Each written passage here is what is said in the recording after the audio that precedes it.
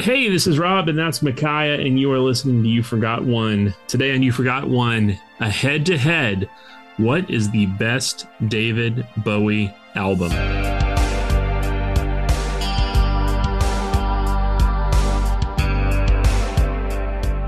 Micaiah, you picked Station to Station, the 1976 album. I chose The Rise and Fall of Ziggy Stardust and The Spiders from Mars from 1972. What do we need to know right up top about these two albums? Well, Ziggy Stardust comes out in 1972 at pretty much the height of like the glam era in England at the time, which is a huge sensation. I mean, after the Beatles broke up, this is kind of the next thing, right, that really takes hold of, British youths, until punk rock. But it very much is a precursor to punk rock. For a number of reasons that we'll probably get into as we actually discuss the album. Fifth album by David Bowie, whereas Station to Station, which comes out in 1976, was his 10th album. It's wild to be that he releases another 5 albums between these two. Yeah, this is a time where artists were releasing an album a year, and sometimes, in Bowie's case, 2 albums a year. And when you think about it, it's just like, wow, he was changing that quickly. Yeah. Like his whole persona and his sound was developing and evolving that fast. It's really incredible. But Station to Station isn't glam, and it isn't Let's Dance. It's this kind of, it's not Young Americans. It's a little bit of all of those, and it's neither of those. It's this but it's only 6 songs. It's this very unique album that happens during one of the most difficult times in Bowie's life, where he's just pretty much living in LA, shooting a movie and doing cocaine, drinking milk and eating peppers all the time. And just not taking elevators because he's a paranoid, coke addict. It's a troubling time and a fantastic album. Of course, that doesn't mean that the only way to create a fantastic album is if you're a troubled person. We all know that's just an awful myth, that you have to be, go through some sort of tragedy to produce great art. That's just categorically false. Nevertheless, right, Station to Station is the product of a very interesting and troubling time in Bowie's life. And it's my personal favorite. So it's going to be interesting to put these two up against each other. Because I think that there are a lot of right answers for Bowie as to what's the best. And I think that's why it's taken us so long to get here. I've been nominating Station to Station since season 1 because it's my favorite Bowie. And I know that Bowie's going to be on our top 100 list. But Rob, I know you've always been conflicted. It's why it's taking until season 3 to get here, because you've gone back and forth on kind of what you think should be the Bowie pick. Yeah, so for me, Low is my favorite David Bowie album, and really has always been my favorite David Bowie album. It's the first of the Berlin trilogy. It's his first album working with Brian Eno, who's one of my all-time favorite producers. But Ziggy Stardust is an album that I think is more recognizable, I think means more, I think has a bigger cultural impact. And it's also the album that has traditionally been the highest ranking David Bowie album in any list that gets made. And I think we only need to look at, the Rolling Stone 500. The most recent iteration puts Ziggy Stardust at 40 and puts Station to Station at 52. The NME 500 that came out in 2013 put Ziggy Stardust at 23 and Station to Station at 53. I think this is a great David Bowie album. And maybe this might be, normally we don't do this until the end of a podcast episode, but maybe just to help our listeners understand why it took so long for us to get here, let's maybe each share our 5 favorite David Bowie albums. Not in ranked order, just what are your 5 favorite David Bowie albums? In the order in which they were released, and I have this at the ready because I think about his discography a lot.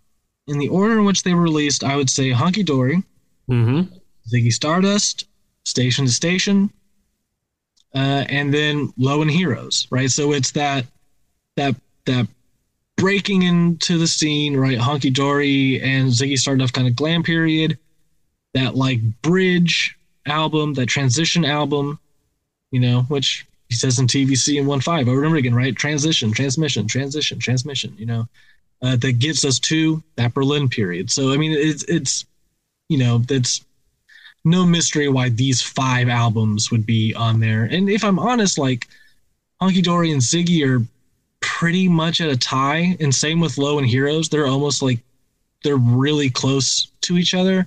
So I feel like I could cheat and squeeze in 2 more albums because those actually feel like a tie. But those are the 5 that those are the CDs I keep in the car. Mm-hmm. Those are the ones that I return to the most.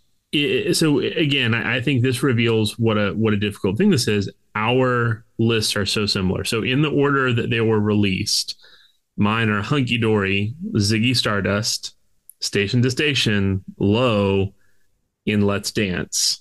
Heroes would be number 7 for me. Scary Monsters would be 6. And so that similarity between our favorite Bowie albums, what we think maybe are the best Bowie albums, reveals a part of the problem when you're taking an artist that is this unique in and of himself and who has changed so much over the course of his career. It's really hard to find one album that you feel like that's the David Bowie pick. Mm-hmm. So for us, we're going to have a conversation about Ziggy Stardust and Station to Station, but we are not going to have this conversation alone. We are joined by a returning guest, the one and only Carl Wilson. Tell us about our guest, Micaiah. Well, Carl was here for our Talking Heads episode, and he helped us decide between Fear of Music and Remain in Light. So I guess it is pretty fitting that he would also help us out with David Bowie. I think that those 2 artists are pretty similar, and they share a connection with Brian Eno, of course. Carl, he wrote the Let's Talk About Love book on the 33 and the Third series, which has its own expanded edition. So, I mean, he's one of our favorites, one of our favorite writers out there, one of our favorite people to talk to about music. And when I sent him the list of albums for this season, he was excited to talk about Bowie, which makes me excited to talk about Bowie with the three of us today. So. Yeah, me too. Listener, I'm going to go ahead and warn you now. This is probably going to be a long episode. There's going to be a whole lot of David Bowie music, which is nothing at all to complain about. There's going to be a whole lot of me and Micaiah and Carl Wilson talking about David Bowie, but it's going to be a fun ride. So let's take a quick break and let you hear from our sponsors, and then we'll be back with our guest, Carl Wilson.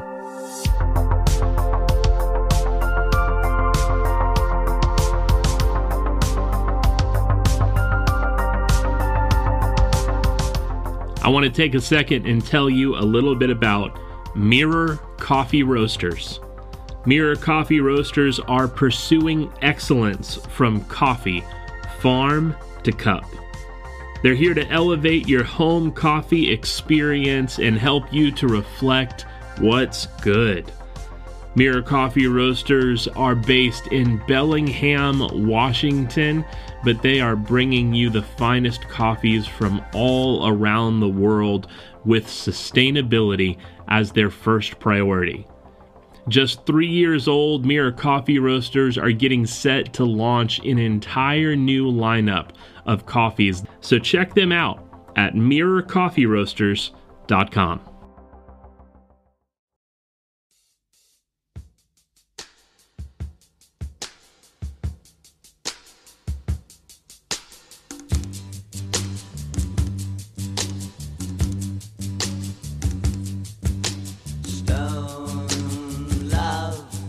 She kneels before the grave, a brave son who gave his life to save the slogan that hovers between the headstone and her eyes, for they penetrate her grieving.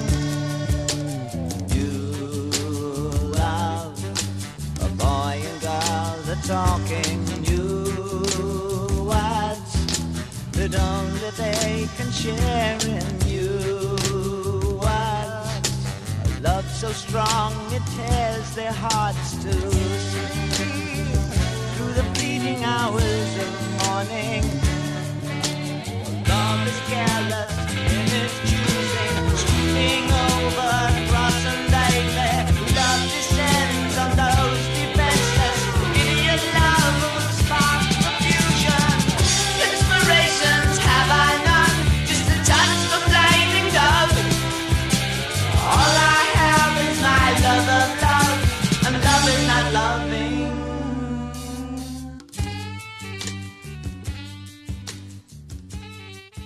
Well, I'm glad you are here to talk about David Bowie. I guess we should just maybe get into that kind of stuff. So, why did you choose David Bowie as the artist that you wanted to talk about? Well, out of the things that you were looking at this season, first of all, I felt like, generationally, I'm in a position where, these albums like, sort of this sort of Scary Monsters era, Bowie was happening when I was first like collecting music as a young teenager. And so Bowie was kind of a revelation to me among the things that were happening at the time and kind of a doorway into a lot of other things. So in that sense, I have a kind of comfortable familiarity as kind of a lifelong listener to Bowie. Mm-hmm. But on another level, I think that, as has become more obvious and discussed since his death, Bowie's shadow falls really heavily across pop music. And, particularly as an artist who's influenced other artists and kind of the whole idea of what's possible for somebody in popular music to do and ways to shape a career, ways to shape an image, all of those kinds of things. He's just huge on that level.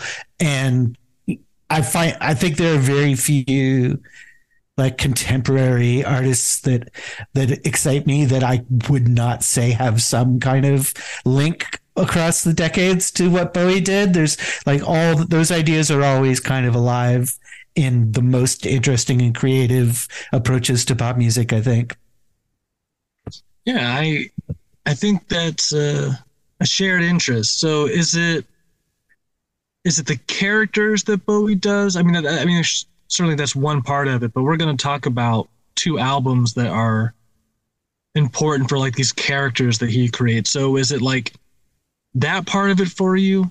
Him always kind of changing his character? I mean, like people love Dylan because he like changes his like tone or style and like maybe his appearance, like wearing a hat or not.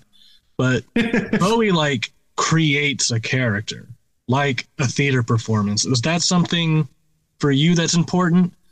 Yeah, I mean, I think the actual like characters themselves tend to be only like kind of an inch deep in how interesting they are. As if they were characters in a novel, you'd need a lot more fleshing out to think of them as memorable people. But I think that what he did, Dylan is a very good touchstone to use.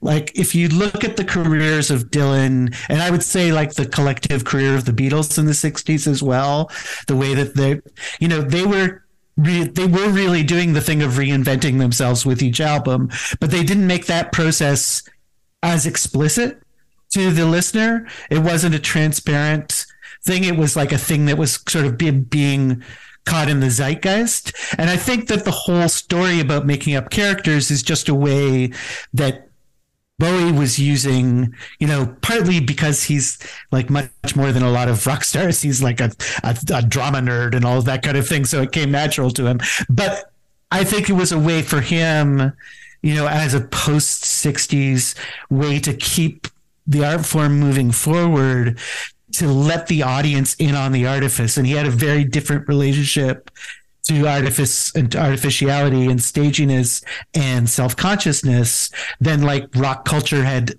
advocated before him. And I think that's an important thing about what he and the glam movement in general kind of did, was distance themselves through these kinds of devices from like the kind of claims of organicness and authenticity and all of that kind of thing that were really wrapped up in 60s culture and start moving it to a different level. And I think that's what the persona changing added to doing what somebody like Dylan did, who obviously evolved stylistically all the time and actually really did switch sensibilities in a bunch of ways.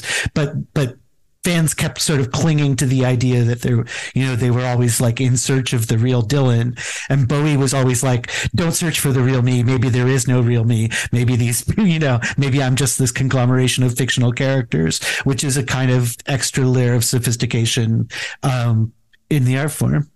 We can turn this around and start things off by asking where Bowie lies for both of you in your kind of panorama of rock music. And sure, yeah, I can tell you for me, I came very late to David Bowie. I grew up in a very conservative, very, very religious Christian household. And I don't know if it was the glam or the androgyny or, just the whole package that is David Bowie. But David Bowie was never one of those artists that I heard a lot growing up. For as much good taste as my parents had in music, David Bowie was one of those artists from the 70s that I just never heard. And so it wasn't until I was an adult and really seeing some of the, I think the first Rolling Stone 500 list is probably the first time I really went and did the deep dive of David Bowie's discography. And this was also, I was in college, and this was during that period of time in which file sharing was a big thing. So I think I downloaded his entire discography and went through it. And there was some stuff that immediately jumped out. There were albums of his that you'd listen to and be like, oh, I recognize that song, or, oh, that's familiar, or I've seen that in a movie or a television show, or I've heard that before. And the thing that really surprised me was how many of his albums would be a collection of songs where a really, really great song would be on an album full of kind of mediocre to average music. And if anything, it makes it hard for me to like really love Bowie as an artist is if you look over his nearly 30 albums, half of his albums are pretty bad. And so it's that thing of realizing like he's got this incredible like 71 to 83 run that is nearly untouchable. But then he has all of the stuff that he does after it, really up until Black Star, where you're kind of like, man, is this the same guy? What's going on here? But I will tell you, this last week, listening to his entire discography again, it has really, I think, moved me closer to being a real big Bowie fan than ever before, because the stuff that I love of Bowie, I am crazy about. And then it's easy to, in hindsight, excuse some of his albums that don't connect, because you realize how much those albums just sound, whether in production or in musical choices, like whatever was popular during that time. So at least it was kind of authentic to the moment that it came out, even if it hasn't held up well over time. See, I immediately want to push back on that, though, because like I think that there's really interesting, exciting stuff on Outside and Earthling and Heathen. So I mean, I don't know that I wouldn't call the second half of his career bad, but he does have quite the legacy to live up to. Yeah.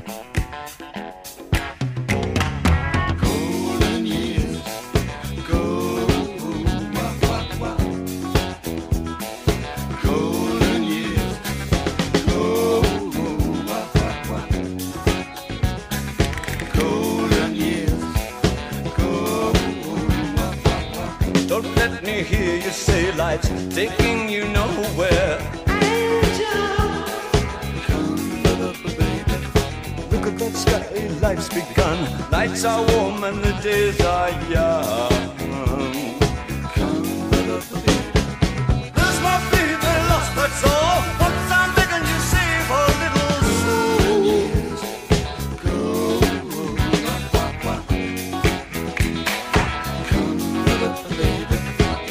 Last night they loved you, opening doors and pulling some strings. Angel,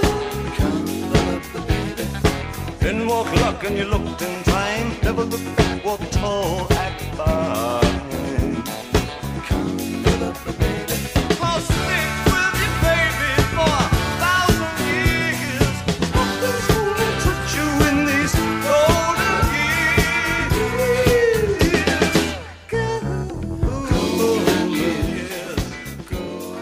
Yeah, I mean, it's one of those things. I mean, I think there was, post Let's Dance, a period where he kind of had like lost his artistic center for a little while, and like the Tin Machine albums are like that. But I do think that like Outside particularly stands out to me as something I would put maybe alongside the peak era work, and bits of the other albums that you just mentioned. But it's also, a like 13, 14-year run of being like one of the most creative artists in pop music is like pretty unusual in and of itself. And I think partly Bowie's restlessness as an artist, which he kind of never really lost, is part of why his work was so inconsistent after he'd come out of that kind of peak period, because he wanted to keep trying to find new things and not repeat himself, and was really, really driven not to repeat himself. Which unfortunately, when you've already innovated at like a high level for like a run of a dozen albums, like maybe you've done the things that you're good at doing. And if you keep trying to do new things, you'll do things that you are less good at doing. So it's, in some ways it's both to his credit that he kept exploring, and kind of unfortunate that he didn't, up until I'd say the last two albums of his life, didn't want to try to play to his strengths in some ways. And so maybe we could have, I think both of those albums are really great. Black Star I would put up among my favorite albums of his. And like in some ways, if he'd been content enough with himself in some ways to do what most artists do in their older years, which is kind of work within the parameters they've established and try to keep doing good things there, we might have gotten more good albums. But then, in some ways he wouldn't have been David Bowie. Yeah, I think that's such an important point to make, because the restless artist is such a feature of who he is. And even in that kind of like, 10, 12 album run that's so good, even within that, he's all over the place. I mean, it's constantly reinventing himself. For me, like Low is one of my favorite David Bowie albums, and it's such a departure from the albums that come before it. And I love that you get, even within his best period, a sense that he's never satisfied, that there's always something more that he's going after. And part of it is that reality of doing 27 albums over 50 years, that essentially that becomes the thing working against him, because he doesn't have like the Beatles trajectory. He doesn't have like this 7-year run and then he's finished. Because if he had stopped making music at Let's Dance, if that had been his last album, we would look at his discography and say, this is one of the greatest artists of all time. And but because of his longevity, I feel like some of that also ends up kind of working against kind of the myth making of David Bowie. Well, you've just implied there that he's not one of the greatest artists, or the people don't consider him one of the greatest artists. Look, it is season 3 and we're finally talking about him. Now, maybe that's a fault on maybe that's on us, but I do think that for as many really great albums as he has, I don't know that there are many people that are fighting for David Bowie is the greatest musical artist of all time. Whoa, yeah, no, I'm not sure you're right there. Yeah, okay. So I'm happy to be wrong. let me answer Carl's question, or our question that Carl threw back at us. So my whole thing is I've always like kind of known Bowie, but the way I knew Bowie was like seeing him like pop up in Zoolander or like the Wedding Singer soundtrack, just by virtue of being born like in 1990. So I never got him at the height of anything, but like, and or just kind of always seeing the Ziggy character and knowing that was part of it. And then seeing things like even in high school, like Flight of the Conchords, like their Bowie thing, which is incredible. Colors in space, Bowie's in space. What you doing out there, man? That's pretty freaky, Bowie. Isn't it cold out in space, Bowie? Do you want to borrow my jumper, Bowie? Does the space cold make your nipples go pointy, Bowie? So like definitely knowing the hits, somehow just, I feel like I was just kind of born knowing like Fame, you know what I mean? Like they're just some things you just know. But even as I got like into music, like as a teenager and stuff, Bowie felt like his fan base was so loyal. It's just like, okay, the Bowie fans, like if you're a Bowie fan, you are all in. I was like, I don't know if I could be all in on Bowie. Right. But it's not, it's not a niche in the same way that you might say about like, a death metal band's fan base. Like it's not for you in that way. It's just right. Like, oh, is it so for me that it's like part of my identity in some way? Exactly. All of that kind of thing. Right. Because like the Bowie people I know, they're like, no, Bowie, the person, means something to me. You know what I mean? Like he always spoke to them on like a higher level than just like, these are my 12 favorite songs and they're all from a guy named David Bowie. Like he like really stood for something to them. Like I know multiple people with David Bowie tattoos. I don't have a David Bowie tattoo. You know what I mean? So it's just like, so that's why I'm always just like, I've listened to his discography many times, especially the 71 to like 83 stuff. And I have all that on vinyl and I listen to him plenty. And I have a stack of CDs and that I keep in the car just to always have on hand.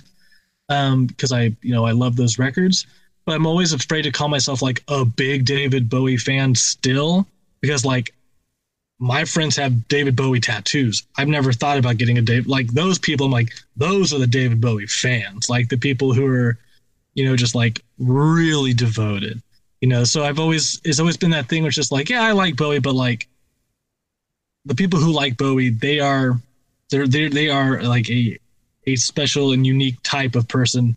That's not me. Am I still the person who went to like a pretty packed IMAX screening of the Moon Age Daydream documentary? Yeah, I went to that and it was awesome. There was a great crowd there of like older people and younger people. And I think what that revealed is what we were talking about Bowie being like this like restless artist, is that even though like his like musical nadir happens and we can all pinpoint when that is, that's also a time where he's like acting like in The Elephant Man, which I didn't see him in that production obviously, so I don't know if he was any particularly good, but he's still in movies. He'll show up as Pontius Pilate in Scorsese's Last Temptation of Christ or something, so like he's acting, he's painting, either in film or theater, he's doing dance, like really kind of modern dance. And, so he's not just a musical artist, even though he is one of the great like rock stars and, and pop stars of all time. That's only a fraction of what he thought of himself when he thinks of himself as an artist. I think that's another really appealing thing about Bowie, is that he's like a capital A artist and not just rock star. Yeah, and I think that was one of the things that made him really important to me. Like, I would say that, I know the Bowie tribe that you're identifying, and I'm definitely not quite one of those people as well, but maybe a little closer, because he really did stand out as a paragon of, like, you know, as a young person who listened to rock and roll a lot, like there was a lot about rock stardom that I did not identify with, and that I found like macho and like kind of had power dynamics in it that I already found alienating as a young person. And Bowie was an escape from all of that. You know, for me, I think he was the only reason that I don't over identify with him is that he was among a lot of escapes from that I found in my early adolescence. And for some people, I think he was like the number one version of that, but he definitely represented like a more bohemian, broad-minded, cosmopolitan way of looking at rock and pop music, as opposed to, arena rock, as opposed to a lot of the like dominant strains of 70s rock. And, in that way opened the door for lots of other creative things, the whole sort of new wave and post-punk world. There's a huge debt to Bowie, and that was all happening when I was a kid. That's, and not leaving out the ways that he, whether fictionally or authentically, or like nobody's ever going to really be able to track, like, was an early representative of queerness in popular culture and opened that space up. And that's really, really important to a lot of his fans, and was, sort of both exciting and frightening to me as a kid. And, like all of that really mattered too. I'm an alligator. I'm a mama, papa coming for you. I'm a space invader. I'll be a rock and rollin' bitch for you. Keep your mouth shut. Just walking like a big monkey bird. And I'm busting up my brains for the world.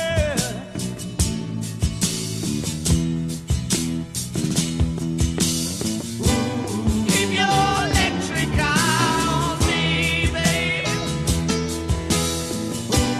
Put your ray gun to my head. Press your space close to my love. Freak out in a moon age daydream, oh yeah. Don't fake it, baby.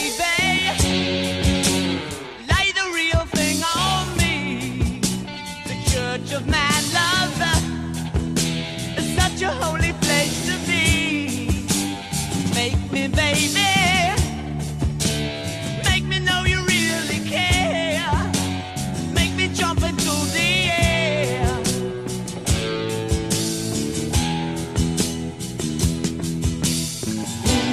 Keep your electric eye on me, babe. Put your ray gun to my head. Press your space close to my love.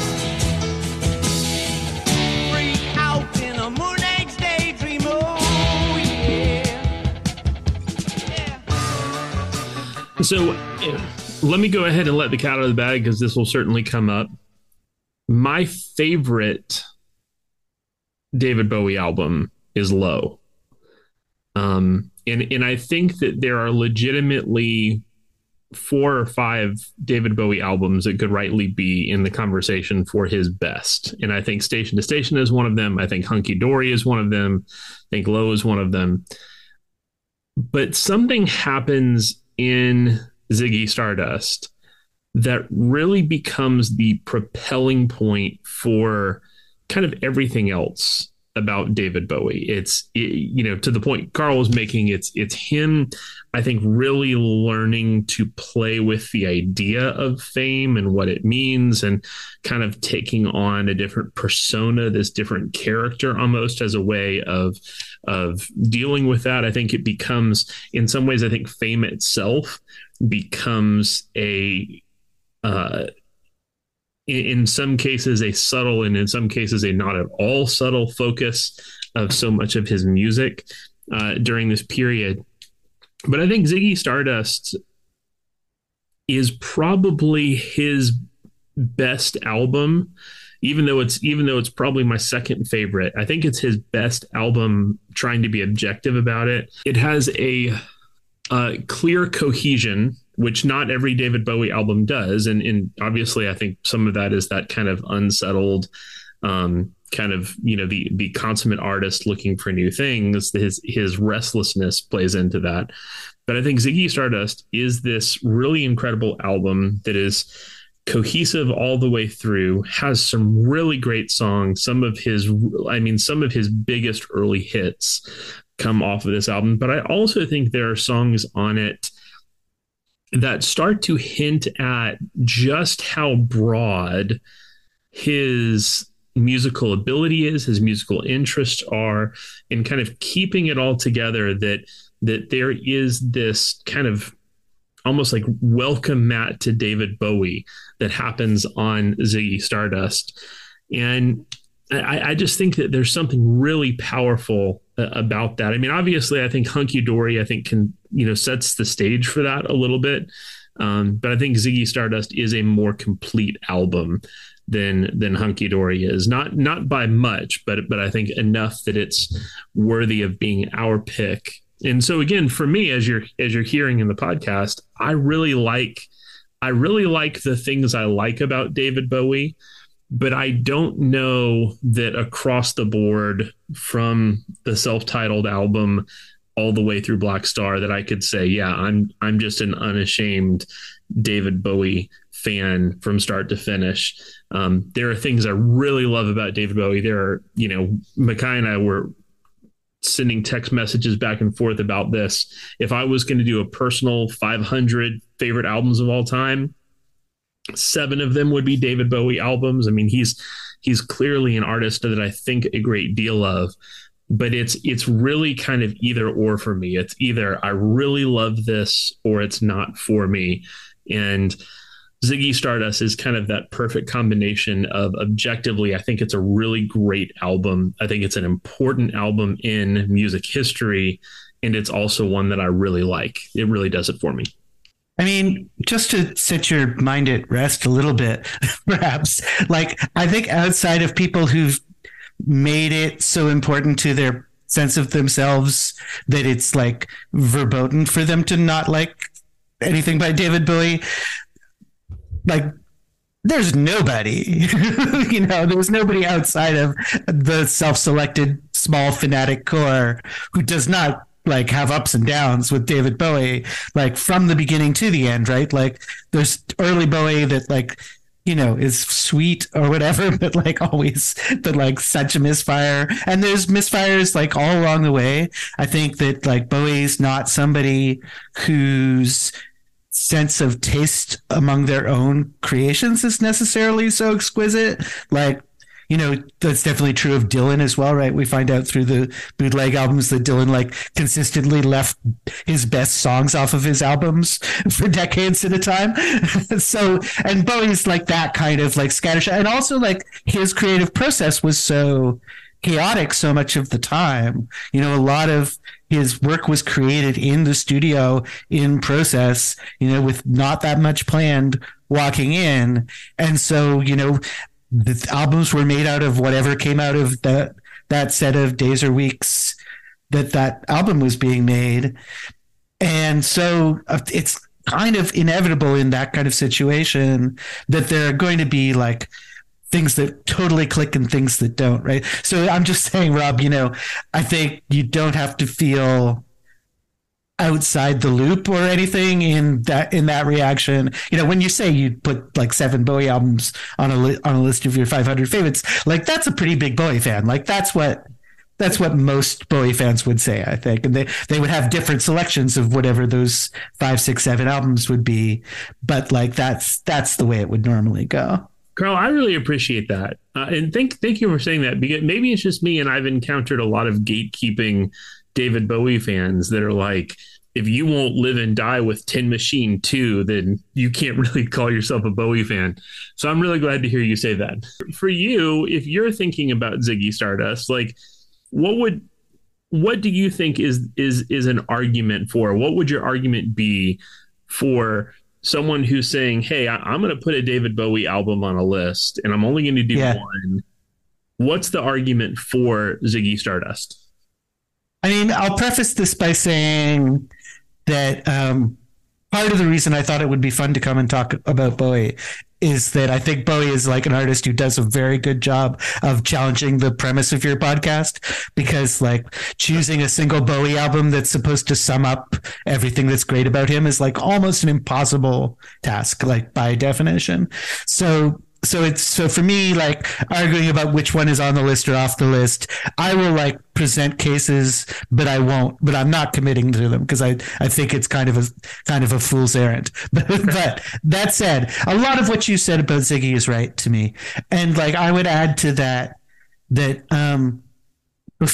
Ziggy Stardust, on Hunky Dory and on The Man Who Sold the World, which are his like good albums before that, we still haven't entirely said goodbye to like Davy Jones. We haven't said goodbye to the like hippie kid, the long-haired hippie kid who like is kind of flipping around with like cosmic shit and like, astrological shit and just like all of that kind of stuff. Which like, and he continued to be interested in that stuff all of his life, but like it really moves to the background compared to what he'd been doing before with Ziggy Stardust. And, that's one thing about his arc, but I think that what makes it more important in that is that like the way that he does that on Ziggy Stardust is in sync, the way that he so often would be, and ahead of its time in how of its time it is, of like understanding that's all over now, and like the ritual, rise and fall that the title refers to is very much like the rise and fall of 60s rock culture, and it's like self-immolation and the loss of its ideals on the basis of both the flaws in those ideals and the flaws in the human vessels of those ideals. And like the story on the album is of course all over the place, and like half the songs really weren't written to fit into this concept, and several of them were written before Hunky Dory and recorded around the same time and then like kind of reworked and all of that. So it's not like it all came as one grand statement to him, but like what he ends up doing with Ziggy Stardust is really, and like, and it plays out in the way that the glam movement happens in Britain, because the glam movement was in essence a rebuke to what 60s hippie rock culture was. It was like, let's go back to simple structures and these sort of bubblegum hooks, which Bowie sometimes does and sometimes doesn't, but it's certainly on Ziggy Stardust is where he pays a lot of attention to that and does it really effectively. And let's dress differently than that. Let's think of our sexuality differently than that. Let's affirm, and Bowie's a little old to be doing it, but that's usually what happens in pop culture, is that someone at the tail end of the previous generation becomes the hero of the following generation. And like, so Bowie's like the leader of the kids, and Ziggy Stardust talks about the kids a lot, and that's what glam rock was about. Is like, this is for like 13-year-olds, this is for 14-year-olds who like forget your older brother's platform boots and long hair and commune, and let's wear plastic clothes and have fun, and like that. To me, along with all of the virtues of Ziggy as kind of more coherent, as you were saying, like realization, I think a lot of it is the band, clicking into place, of like a sound that's identifiably Bowie's, in a way that like the previous albums had been kind of all over the place and didn't really define a voice in quite as clear a way, although they have some unbelievable tracks on them. Ziggy Stardust like captures a moment.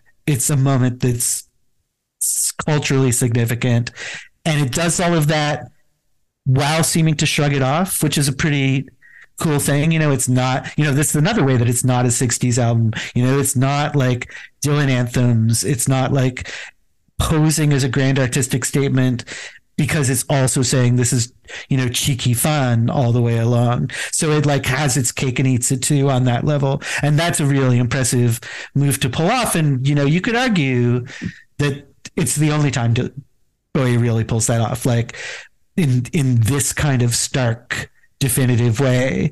Like this is him doing something that kind of hasn't been done before. And even though it's going to provide a template for things that he'll do in the future, he might never do it with the kind of perfect kind of timing and sensibility that happens here, and like the real like ground shaking effect of it. Didn't know what time it was, the lights were low. Oh, oh. I leaned back on my radio. Oh, oh. Some cat was laying down some rock and roll, that is all he said. Then the loud sound it seemed to fade, came back like a slow voice on a wave of faith. That wasn't no DJ, that was hazy cosmic jive. There's a starman waiting in the sky. He'd like to come and meet us, but he thinks he'd blow our minds. There's a starman waiting in the sky. He's told us not to blow it, 'cause he knows it's all worthwhile. He told me, let the children lose it, let the children use it, let all the children boogie.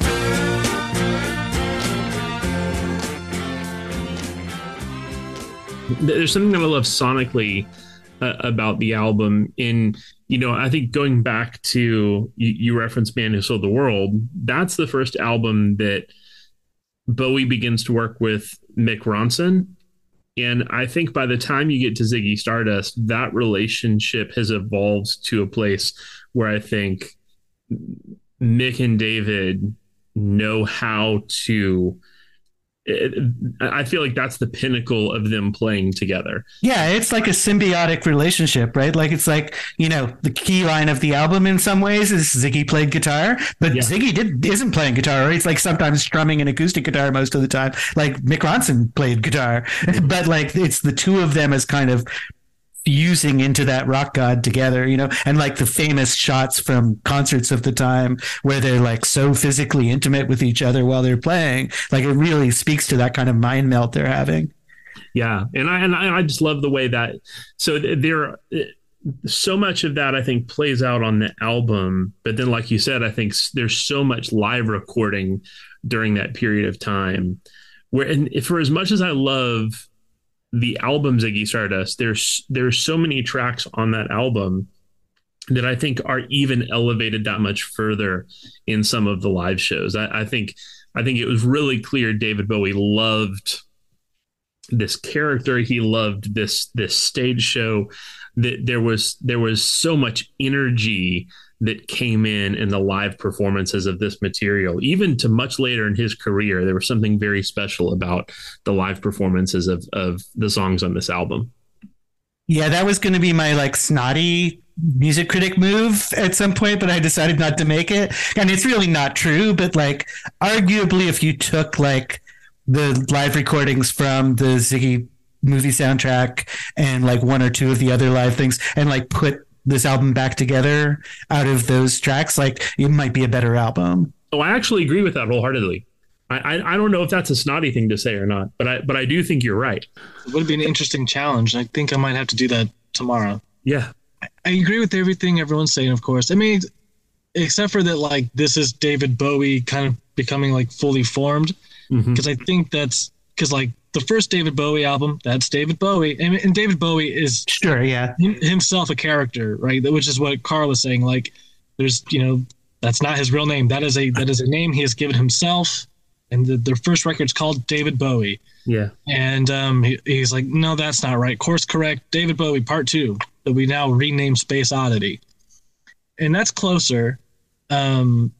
Space Oddity is like this novelty track. But I think the last track on that album, Memories of a Free Festival, I think it's what, where like Mark Bolan's also singing on it.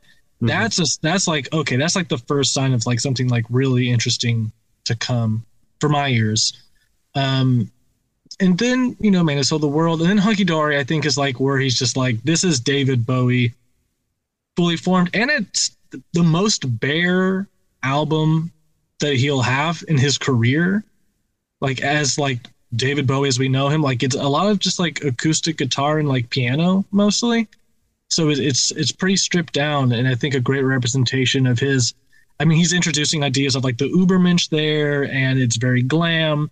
With Ziggy, I think it's the first time you get a full, like the full, like David Bowie, like obviously doing a character thing, which is important only for like 72 to 76, because he doesn't really lean into the character thing so much after, yet it is something that we like so readily identify him with. Therefore it's important.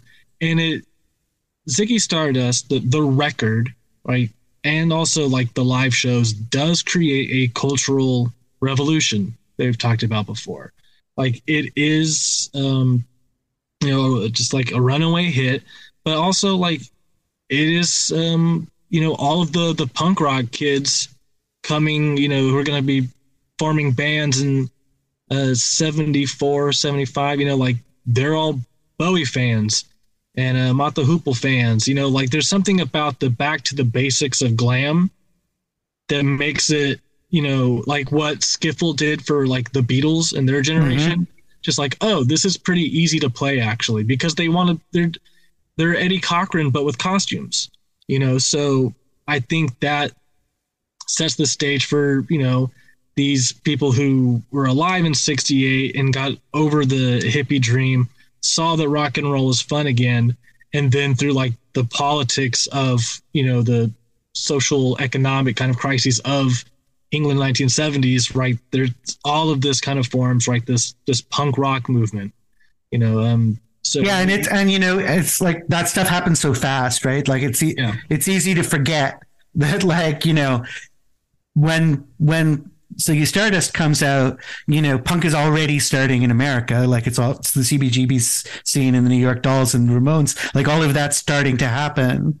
And, 5 years after Ziggy Stardust, the explosion is happening in the UK. And so like clearly, like, those kids who formed punk bands when they're 19, 20, they were glam kids when they were 14, 13. Like it's such a direct line. Like it's everybody knew it at the time, and yet I feel like it's gotten overcomplicated in our memory, where it's like no, one thing led to another, like exactly. Right. And then by the time they were doing the punk rock thing, like Bowie was just like was the rock star that they're like pushing back against to some extent. Yeah, like for sure. It's all happening so fast. This album just is culturally important in terms of its influence and it's like immediate impact and long term, right? There are still people who, do like the persona thing and, make that like a big part of what they're going to do. And it even predates, like P-Funk, using kind of like their kind of like mythologies and all that kind of, the Mothership Connection, all that kind of stuff. It even like predates that. And he gets name checked on that album also. Yeah, I was gonna say he gets name checked in the opening track. It's a cultural revolution. It's great stuff. The thing about Ziggy Stardust is that there's actually nothing bad to say about the album because it's a great album. Because it's a great album, but I think that's kind of what becomes kind of hard about our challenge and what we're doing here. Are we picking the best representation, like singular representation of Bowie, which Carl says is like pretty much impossible? Yeah. Are we trying to pick just like what's the best for this list? So like, what does that mean? Or are we trying to like say what is objectively the best Bowie album, which can be kind of tough. And so I think for right now, I can only speak personally, so when I think of what this album is, I say, okay, well, it's Ziggy Stardust. Well, it's a glam album. This would be the first glam album on here, and therefore maybe the only glam album on here. Well, personally, if I'm going to have a glam album and an album that represents, that time and that genre, I'd rather have either Electric Warrior or The Slider by T-Rex. That's me personally. Because I think, and if I'm going to pick two albums, look at two albums from 1972 that are glam albums, Ziggy Stardust and The Slider. The Slider gets it for me. That, and again, that's a personal preference. I love that record, and there's so much stuff on here that just like points to Bowie loving, appreciating, and borrowing from Mark Bolan anyway. Like the song "Lady Stardust" like is about Bolan. "Hang On to Yourself," is that the name of the, like, that just is a T-Rex song, just like straight up like Queen Bitch on Hunky Dory's like this. You're just doing T-Rex. So for me, it's not even my favorite glam album. It's not my favorite glam album from 1972. And then it's also not your favorite Bowie album. It's also personally not my favorite Bowie album, in the top 5, but not number 1. So, thinking about making our list, I would like to see Electric Warrior, especially The Slider, make the list, and then make room for a different Bowie album. So that's just where I'm coming from. That's not a great, again, there's not, where are you going to knock a Ziggy Stardust? Because it's such a great artifact. Yeah. But I mean, the way that you're right, and I think the case against it, again, saying I think the case against it just makes the case against try to make lists like these and trying to claim they're definitive. But like, there's so much of what Bowie can do and what Bowie can be and the places he goes musically that are not even hinted at on Ziggy Stardust, right? So if you are trying to think there's going to be one David Bowie album to represent David Bowie's career in some way, or to like suggest to somebody who looks at a list like this what his meaning in music history is, Ziggy Stardust is one very important part of that meaning, but there's so much to come that you wouldn't, if you were taking this as sums up David Bowie, that you would never dream of.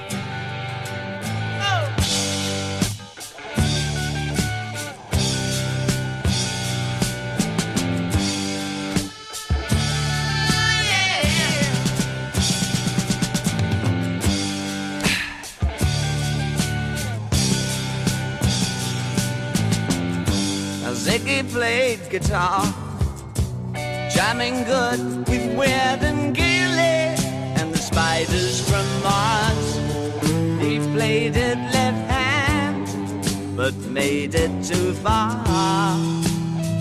Became the special man, then we were Ziggy's band. Ziggy really sang, screwed up eyes and screwed down hairdo, like some cat from Japan. He could lick 'em by smiling, he could leave them to hang.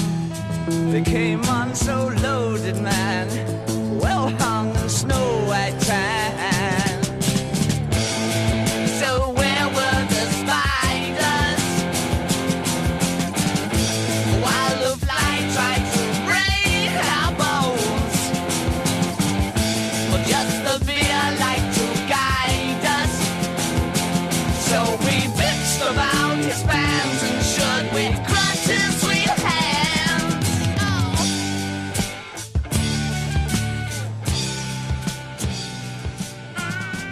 I think you're absolutely right, Carl, that David Bowie might be the perfect artist to reveal that, like, one album per artist, especially an artist that evolves this much over this many years, is kind of impossible. But given that, Makai, go ahead and give us your case for Station to Station. Why did you pick Station to Station? And then I'd love to hear Carl's thoughts on this album and what a good case for this album might be. I think there are like kind of 4 right answers maybe for this. Like, I think Hunky Dory, Ziggy Stardust, and Low are all like contenders. But for me, it's Station to Station. Just is my favorite Bowie album. I love this album. Even though it's like a scant, 6 tracks, I think, there's so much that happens there that is looks kind of in all directions of his career. So we do have Bowie, the character, right? Or a character that Bowie's portraying, right? The Thin White Duke, right? So we have this new character who is here, and that character is tied into a movie, right? The Man Who Fell to Earth. So it's Bowie in this time as an artist who is working on a film, and he's working on this album, and he's doing cocaine and only eating peppers and drinking milk, and he's fearing for his life from witches and Jimmy Page. We find him in an interesting time. We have things like being concerned with things like religion, like Kabbalah, and all these different things that we see before and after Station to Station. And I mean, just musically, you do get a little bit of the glam stuff from, the Aladdin Sane, Ziggy Stardust, Halloween Jack, all the other characters that he's done. They're kind of, that kind of sound is there. There's a little bit of Aladdin Sane in some of the music, like in TVC 15. It's not, a perfectly straight line, but you can see how he gets there. Or even Stay. But you also get, a little bit of coming right off of Young Americans, right? That plastic soul sound that he's getting, right? Especially like on Golden Years, a very different side to Bowie.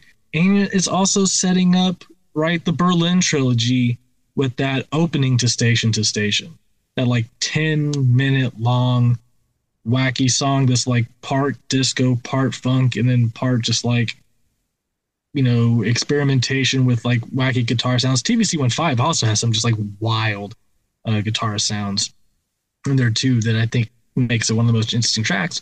But, so for me, looking at Station to Station, even though it's only 6 tracks and we're trying to do this impossible task of picking just one Bowie album, even though it has like the least amount of tracks to choose from, yet it still has the most to offer when we look at Bowie's career before, this time, really kind of like at this time, a little bit before, and moving forward, especially for what we consider like his like most, like prolific period. But, and even what follows in the 80s, right? The big pop stuff, right? That's, I mean, like Golden Years is like a pretty big pop number, so like I would say that counts too. So maybe a little bit of the early 80s stuff is in there. So I mean, that for me is obvious. I love the aesthetics of it. And when we're talking about Bowie, we have to talk about that too. I love the cover, just like the monochromatic cover and like that red right up top, and the back cover just white and red. It's so good that they pretty much copied it for the Changes One Bowie compilation also that year. And it's the still from the movie, of the man like going into like his like spaceship to return home. And he is a man who's, an English man who's living in LA, killing himself with cocaine and a very gross diet. So it's just Bowie at a very interesting, though admittedly dark time, though creating something that is, I think, sonically one of the most interesting, lyrically one of the most interesting, only because of what we know about him at that time. That these are the lyrics that he's coming up with. It's a very desperate album. I think he's kind of starved for love or desperate for love. I don't quite know how to read the album, especially considering the character of the Thin White Duke. But hopefully everyone will have something to say about that as well. So that's kind of my pitch on Station to Station.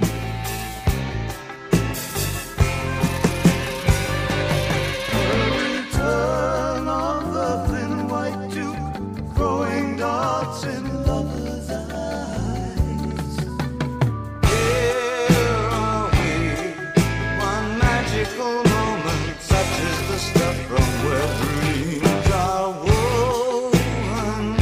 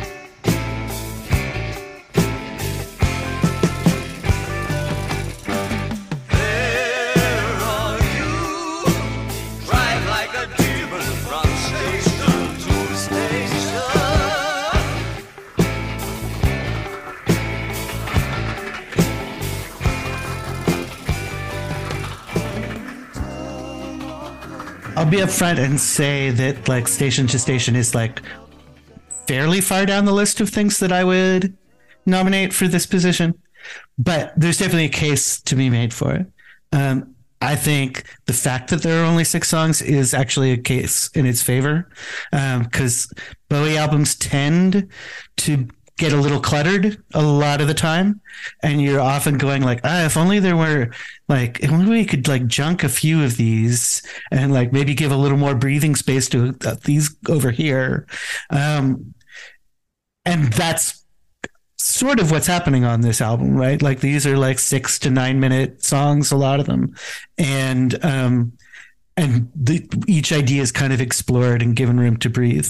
And I think the main case for it is that it's a linchpin album.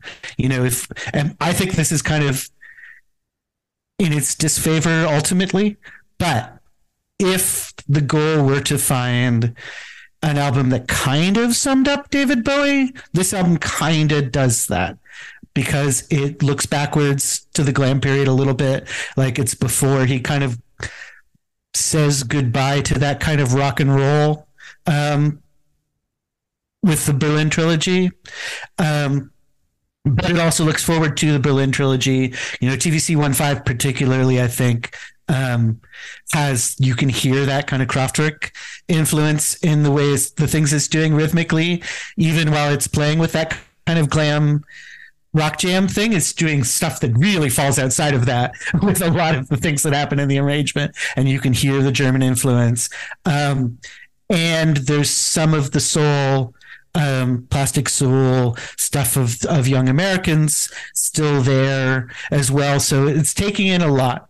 And, you know, in kind of a background way, it's the debut of what they call the Damn rhythm section, which is Carlos Alomar and Dennis Davis and George Murray on guitar and drums and bass. You know, importantly, like all people of color, like, you know, in a way that really contrasts to what I would say is the very, very white sound of Ziggy Stardust and the couple of albums that follow. Like, Bowie's really incorporating and expanding his influences and his sense of arrangements and sounds here, and it's with those collaborators that he's doing it. And he'll keep working with those people for the next 10 years. Like, so it's an important turn towards everything that's to come.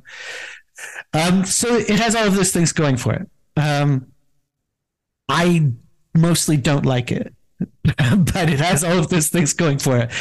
I'm not a big fan of cocaine as a emotional state that drugs can give you, and I think that lyrically this is one of his worst albums. Like, I know it's part of the sort of concept of the Thin White Duke to be this kind of like lost romantic, and you know, and I'm a huge Man Who Fell to Earth fan, and like I would say that is kind of the most iconic like Bowie to me in some ways, is him in that film. Like, kind of everything that's magical about him and everything that's kind of frightening about him as well is kind of in that movie. And you know, a lot of this album I think was written coming right out of the experience of filming that, and sort of still being in character as Thomas Newton to a lot of ways. And he carries, you know, Black Star calls back to all of that stuff as well.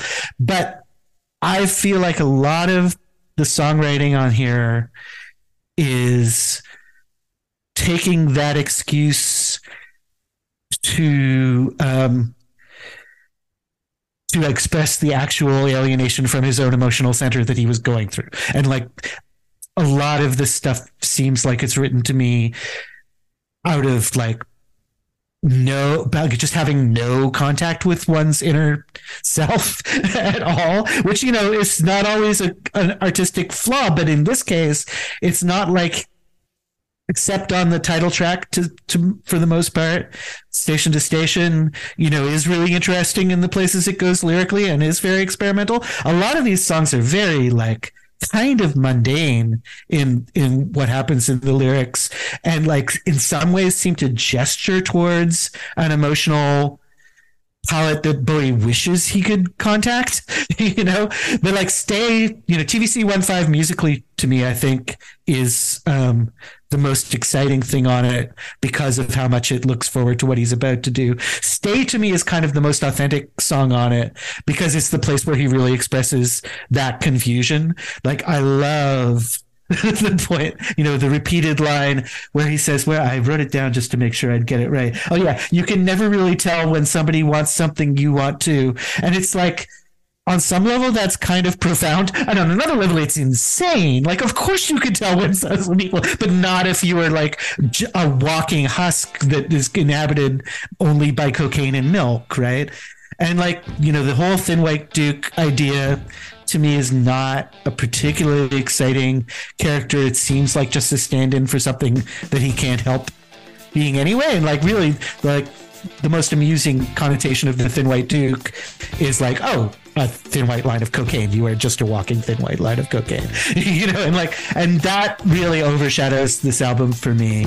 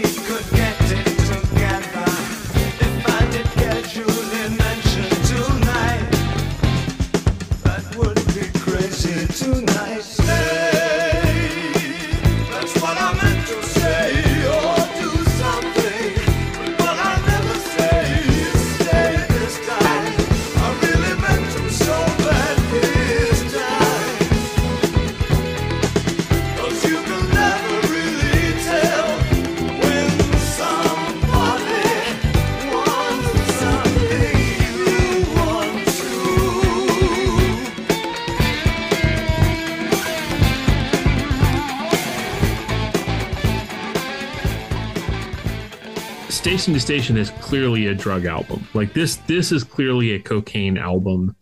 And then of course the year that follows it, basically everything leading up to him going to Berlin is, that whole period living in Los Angeles is him basically becoming more alienated, more insane and paranoid, and all of the things that come along with the way he was living and the drug addiction.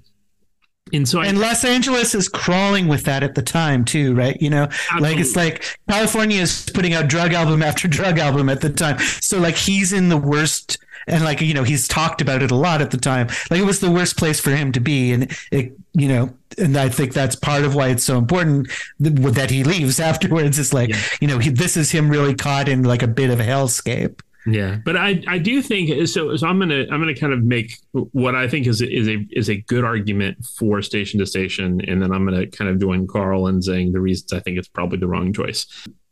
I think the argument for Station to Station is its brevity, even though it's an album that's 39 minutes long. Like it's still just these 6 songs. Whether or not he is really successful in kind of like fully embracing and embodying this Thin White Duke character, I think the way that comes out in the title track is really interesting. Kind of the point you're making, TVC 15 has this like so much synth. It's such a synth heavy song that kind of leans into like the kind of like krautrock thing that he's about to embrace in the Berlin trilogy. I'm with you, Carl. I think Stay is the most heartbreaking and honest song on the album. And I love that it's juxtaposed with maybe kind of like the funkiest rock beat of the, like, Stay is a song that really is George Murray, his bass player on this album, kind of showing off, and the lyrical content of it is really him kind of bearing his soul in the only way he can on this album. It's like exactly the flip side, but in both those ways, to Word on the Wing, which to me is like fails very much musically and like really exposes like how Bowie can kind of fall back into empty gestures that way. And then like lyrically, it just feels like the most insincere, like I'm, wherever it was really coming from, like nothing of the sentiment in it lands. And yeah, those two are like such mirror images to me, like, because Word on the Wing is like somebody pretending to be this like great romantic, and Stay is about somebody who like wishes that's somebody he could be but knows he can't, and it's yeah and funky at the same time. Yeah, but I do think it's interesting that like you get in just 6 songs, you get him doing a cover, you get this really long title track that like for the most part really works and is really interesting, and then like you said, you get Word on the Wing and Stay that kind of function as these mirror images of each other. TVC 15 is looking forward to Germany, and then you get Golden Years, which is a song he wrote for Elvis Presley. Or so he claimed. But even if you listen to it, like Golden Years is kind of the standout like pop friendly hit of this album. Like in some ways, Golden Years is the song that doesn't fit in with the rest of this album. Yeah, well, it sounds like it should be on Young Americans mostly. Yeah. But I think that's really interesting because you do get this picture. If the argument is the album that best represents Bowie, here's the funk music lover who's going to give you something really kind of heartbreaking with it. You get the person who can overreach for a song and end up falling back on cliche. You get the person who's going to build an entire character, and you get the guy who can just write a really catchy pop rock song all within just 6 songs on an album. And so I think, given the brevity of this album and all that you get to see, like, I do think that's a solid argument for this album. Ultimately, though, the struggle for me with Station to Station, and the thing that prevents it from being like one of my favorite Bowie albums, as much as, I mean, it's in my top 5, and I think it's one of his 5 best albums. But the thing that stands in the way of it being my favorite is 6 songs. Even though he does so much in those 6 songs, it feels like way too little. Kind of goes against one of the principles of show business, right? Leave them wanting more. So that's interesting. I would like, that's definitely the best argument for this album to me. It's like it gets in and does what it's going to do and doesn't meander around, and especially, this is something I care about a lot more as a middle-aged person than I did as a teenager when I felt like life was infinite. but now I really appreciate like feeling like every minute counts. And even though I don't like what's happening in every minute of Station to Station, like I do feel like it's concentrated in that way that is something I do like really value as an artistic quality.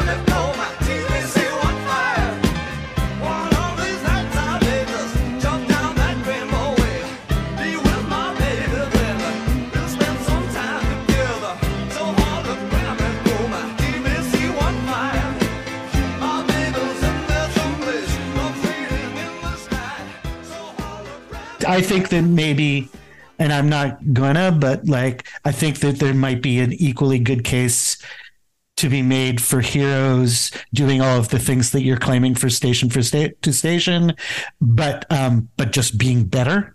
I think there's a case to be made there. You know what? I'm glad you say that, because I think somehow Heroes is a very underrated Bowie album, like one of the most celebrated singles, yet one of the somehow underappreciated albums, because I don't think people give enough attention to like that whole record. So I'm glad for sure.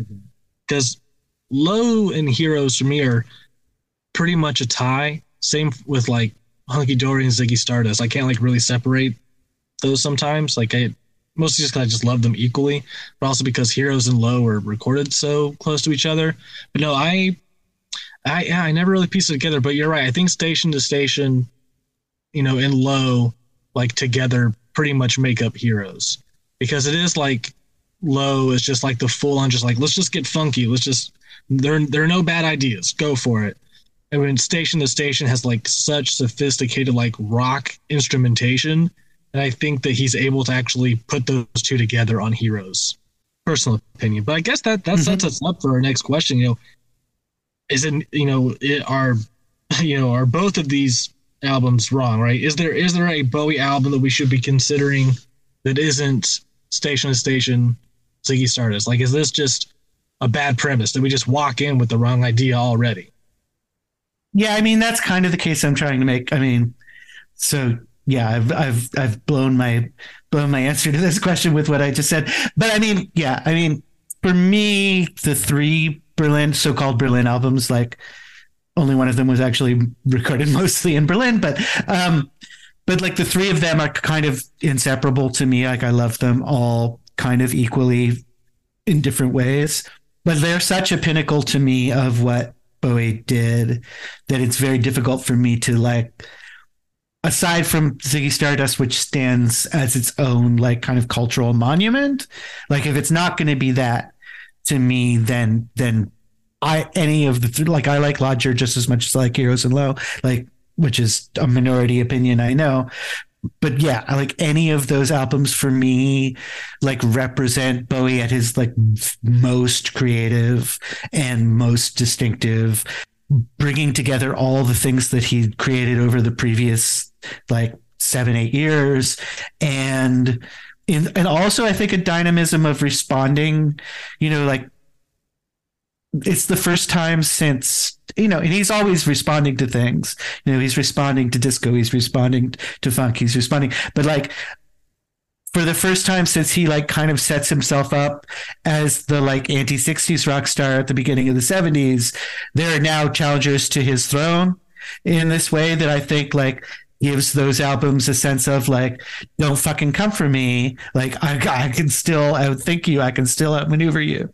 And like, you know, commercially none of that worked. And so he goes on to make Scary Monsters to try and like kind of capitalize on all of that. And Scary Monsters is a good album too, but not as good an album.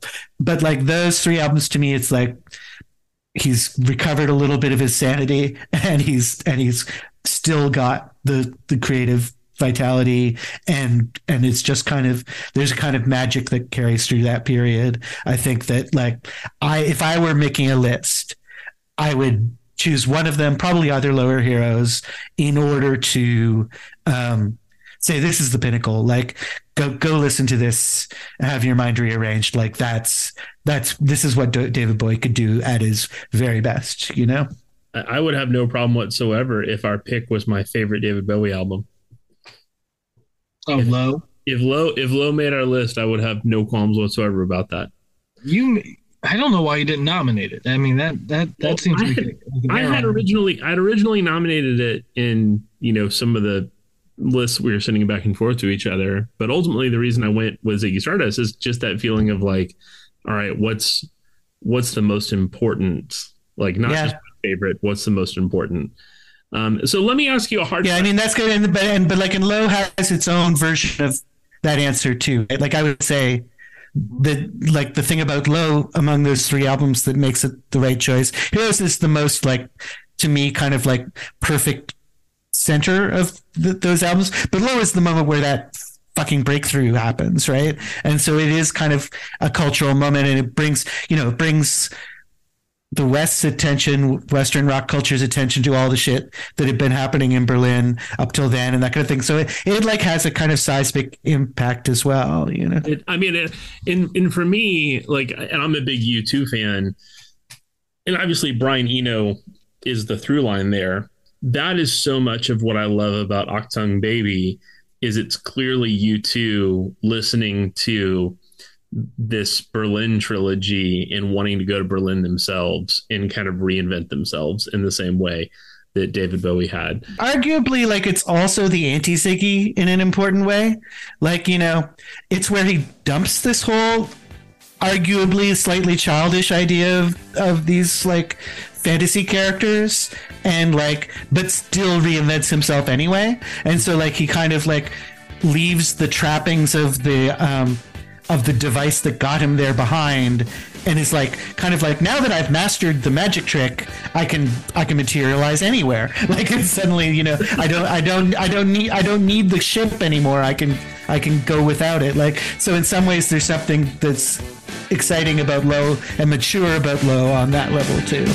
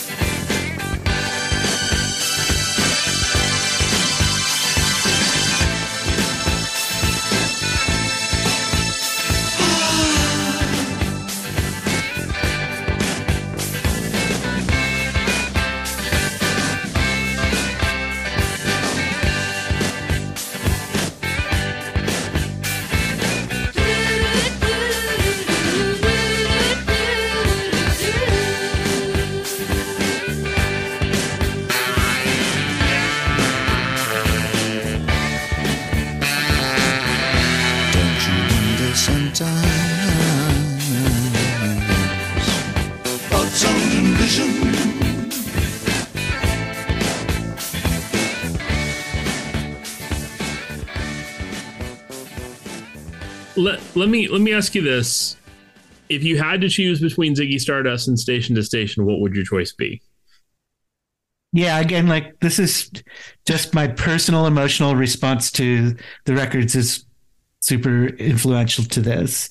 And so like, I think there are better possible Bowie choices among the Berlin trilogy, but I also think, I haven't even spoken at all about like the emotional levels on which the Ziggy album, like the beginning and end of Ziggy Stardust, like 5 Years and Rock and Roll Suicide, like those are huge emotional moments and like really meaningful to me. And there are other moments on the album that are like that, along with all the like fun, kick-ass, sexy stuff. But yeah, I think that like I would have a harder time if we had like started with the question of like lower heroes versus Ziggy. But like for me with Station to Station, it's to me like too imperfect and like constrained an album for all of that has gone into it. And like Ziggy's credentials just like kind of overwhelm it. Well, Carl, I want to thank you so much for being with us tonight. You've been a guest before, and we thank you for coming back. And so we've asked you this already, but we like to close by asking every guest for some top 5 albums. So that could be your top 5 Bowie albums. That could be what you're listening to now. Any way you'd like to answer that question. We're just looking for 5 albums from Carl Wilson. Okay. So, as I think I've indicated several times in this conversation, like these exercises are difficult for me. And I think they're not the way I like to think about music, but once a year I'm forced to go through this exercise as a working music critic and make year-end lists. So I'm not going to give you 5. I'm going to give you 10 because it would have been a whole other job to, I've already had to go through the process of like narrowing into a 10, and narrowing into a 5 would just be, I'm just not going to do it. But I will give you my top 10 from last year, from 2022. And so these are them. They're in alphabetical order here by last names and such. So, The Beths from New Zealand, Expert in a Dying Field, just kind of a perfect 21st century indie rock album. Alabaster de Plume, who's a like UK poet and jazz musician, had an album called Gold, which really took me by surprise and I really loved. There are going to be a couple of Bowie references in here, possibly, and one is Destroyer, a Canadian artist from Vancouver who early in his career got a lot of Bowie comparisons, and his album Labyrinthitis from last year does all of the good Destroyer things, but also kind of expands in slightly more insane directions along the way, and in a way that you might compare to some of the more theatrical Bowie moments. There's a guitarist and composer named Mary Halverson from out of New York who is one of my favorite jazz musicians of the 21st century. And she put out 2 albums called Amaryllis and Belladonna that are kind of flip sides of each other, and they're amazing. Another Canadian artist, Veda Hilly, her album Beach Practice, kind of a lesser known, great idiosyncratic singer-songwriter, who, by the way, does a beautiful cover on her previous album of Bowie's Teenage Wildlife from Scary Monsters. Miranda Lambert, queen of 21st century country music, Palomino. Kate LeBon, kind of very Bowie-ish Welsh experimental artist, her album Pompeii. The jazz singer and composer Cecile McLaurin Salvant, her album Ghost Song, everything she's done is incredible. Willie Nelson's, I think, something like 70 something album came out last year called A Beautiful Time. And this is not just lip service to a legend. Like, it's actually really, I think, one of his strongest albums in a kind of little run of late career renaissance. He's turning 90 this year. So incredible. And then kind of to go back to like a kind of post-Berlin, post-punk kind of period sound with all of the like post-punk revivals that's been going on in the UK the past few years. I really love this album by Porridge Radio that came out last year called Water Slide, Diving Board, A Ladder to the Sea, which is just like amazing, like miserablest kind of Cure-like rants set to really, really dynamic music. So that's my top 10 of last year. I love it. Well, Carl, thanks so much for being with us. For our listeners, remind them how they can stay up to date with what's going on in your world and where they can find your writing. Yeah. I'm at Carl Zoilus, which is Zoilus, Carl Zoilus on Twitter. And I don't have a currently active website. My book, Let's Talk About Love, which is a book about aesthetics and class conflict and Celine Dion, is out there. And I also just wanted to give a plug. Oh, and I have a music critic at slate.com where I publish every couple of weeks. And finally, I just wanted to plug for your listeners a series that I help run online called Popular Music Books in Process, which is sometimes weekly, sometimes bi-weekly Zoom session where we have authors of new books about popular music come on and talk about their work. And if you just look up Popular Music Books in Process, Google that, you can find the schedule and ways to contact us to get the link. We've been doing that since early in the pandemic. And sort of to the extent that we are post-pandemic, it's been a great way to expand and keep in touch with people who like talking seriously about music. And so we're going to keep doing it indefinitely. And for our listeners, Let's Talk About Love. We can't recommend it enough. It was originally released as the 33 1/3 volume on the Celine Dion album, and it has been re-released by Carl with some expanded writing in it, and we can't recommend it enough to you. So yeah, I'm lucky to have like a huge group of fantastic music writers who contributed new essays to that second edition. So you can come for me, but like stay for all of their work too. Carl, it is always a treat. Thanks so much for being with us and talking David Bowie. Thank you. It's been a lot of fun.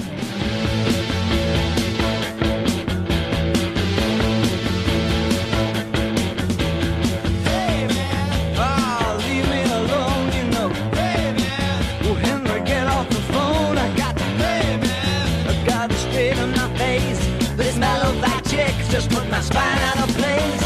Hey man, my school is insane. Hey man, my work's down the drain. Hey man, but she's a total blam blam. She said she had to squeeze it, but she, and then she, oh, don't lean on me, man, 'cause you can't afford the ticket. Back from Sunbreak City. Oh, don't lean on me, man, 'cause you ain't got time to check it. No, my Sunbreak City was out of sight.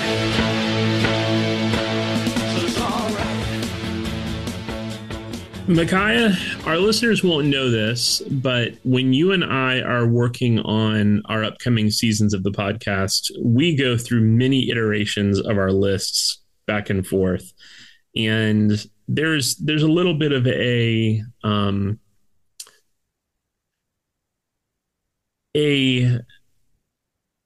calculus that I think we both do about what makes the best episode, especially if we're going to go head to head on an artist, what would make the more interesting episode. And I really thought, because I had originally nominated Low as my David Bowie pick, since it's my favorite David Bowie album.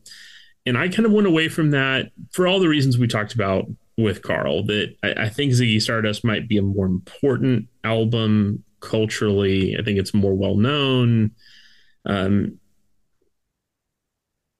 it was interesting having this conversation with Carl and him kind of looking at both of our picks and going, actually, the Berlin trilogy is where my heart is. And so I'm wondering now, if I had stuck to my guns and we had done this episode Low versus Station to Station, I'm wondering if it would have been as clear, or would it have just brought up different issues? Because I do think there are great arguments to be made for Ziggy Stardust as the best album, even though Low is my favorite. And I do think, kind of like I said, I think maybe the brevity of Station to Station might make a case for that being the best album. But after listening to Carl, I almost want to see if you'd be interested in saying, let's go neither and pick Low. I mean, you changed to Ziggy Stardust, not last minute, but you had Low on your list for like a few iterations, few drafts of your next picks. And then on the last one, you're like Ziggy. And I was bummed because, like, well, I thought Low and Station to Station would have been a better conversation. Because I also think of Low as being this, where Ziggy is like him, like I said earlier, really riding the Mark Bolan train.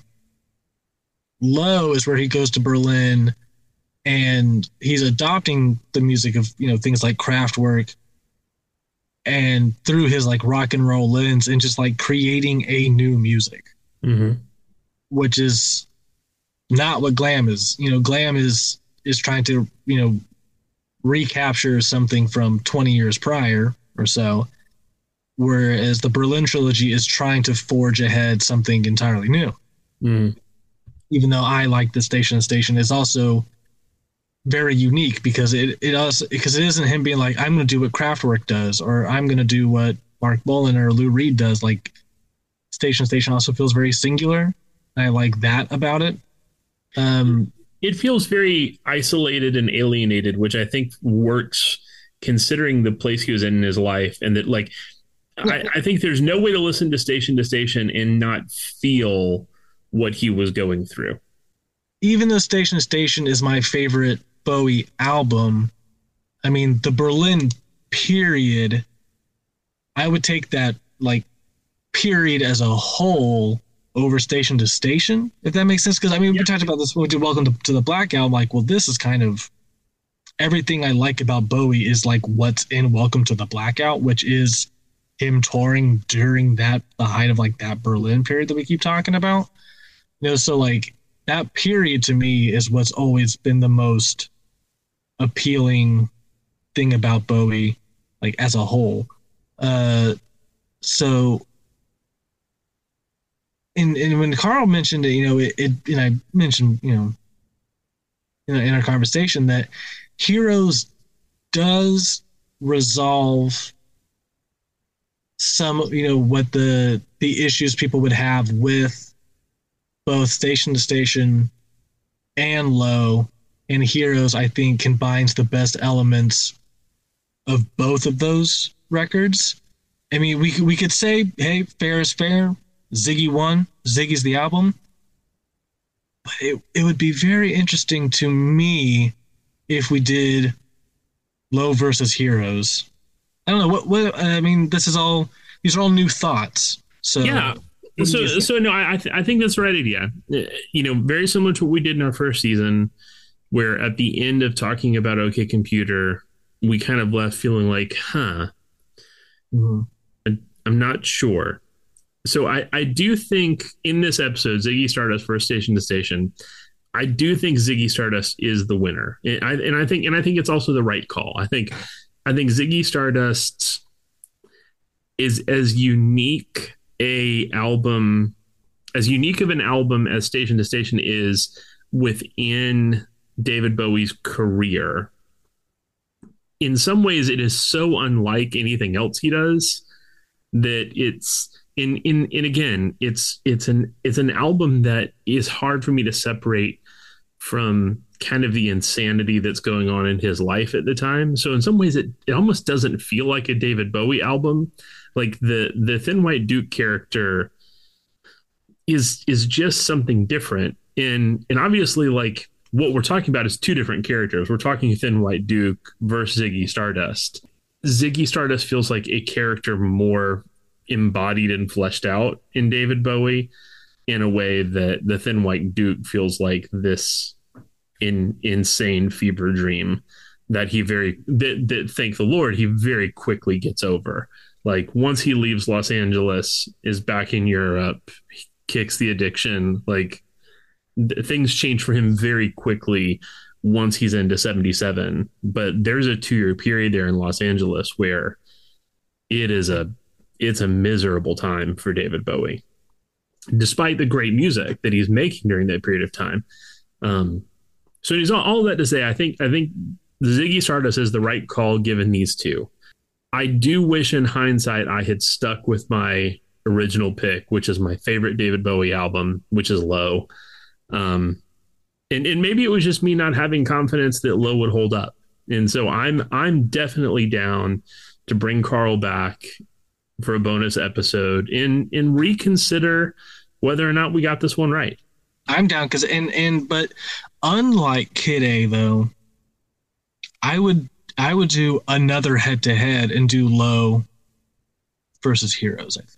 Well, listener, we need to end this. You've heard a lot of folks talk about David Bowie, and most of them have been us. We want to thank our guest, Carl Wilson, for being back with us. And it sounds like he may be back with us yet again come the off season when we do a bonus episode. For now, we want to ask you, did we get this right? Is Ziggy Stardust the best David Bowie album? Is this the right one to be on our list? Is it Station to Station? Is it Low? Is it one we didn't even mention? Let us know. Reach out to us on Twitter at You Forgot One Pod, on Instagram at You Forgot One. And Micaiah, for anyone who's listening on their preferred podcasting platform, what should they do? Well, of course, you should leave a 5-star rating. You can also write a review. That helps us feel good about what we're doing, but more importantly, helps other people find the show. So please do that if you feel so inclined. Also, if you want to get new episodes as they're coming out, the best thing for you to do is to like, follow, or subscribe to the podcast so you can get new episodes as soon as they drop. Because we still have plenty more albums to cover and artists to cover this season. So if you want those, at the ready, like, follow, subscribe. I love it. Listener, we're going to leave you now with the closing track from Ziggy Stardust. Here's Rock and Roll Suicide. We'll see you next week. Time takes a cigarette, puts it in your mouth. You pull on your finger, then another finger, then cigarette. The water wall is calling, it lingers, then you forget. Oh, ho, ho, ho, you're a rock and roll suicide. You're too old to lose it, too young to choose it. And the clock waits so patiently on your song. You walk past the cafe, but you don't eat when you've lived too long. Oh no, no, no, you're a rock and roll suicide. Shift break the snarling as you stumble across the road. But the day breaks instead, so you hurry home. Don't let the sun blast your shadow. Don't let the milk float rob your mind. They're so natural, religiously unkind. Oh no, love, you're not alone. You're watching yourself, but you're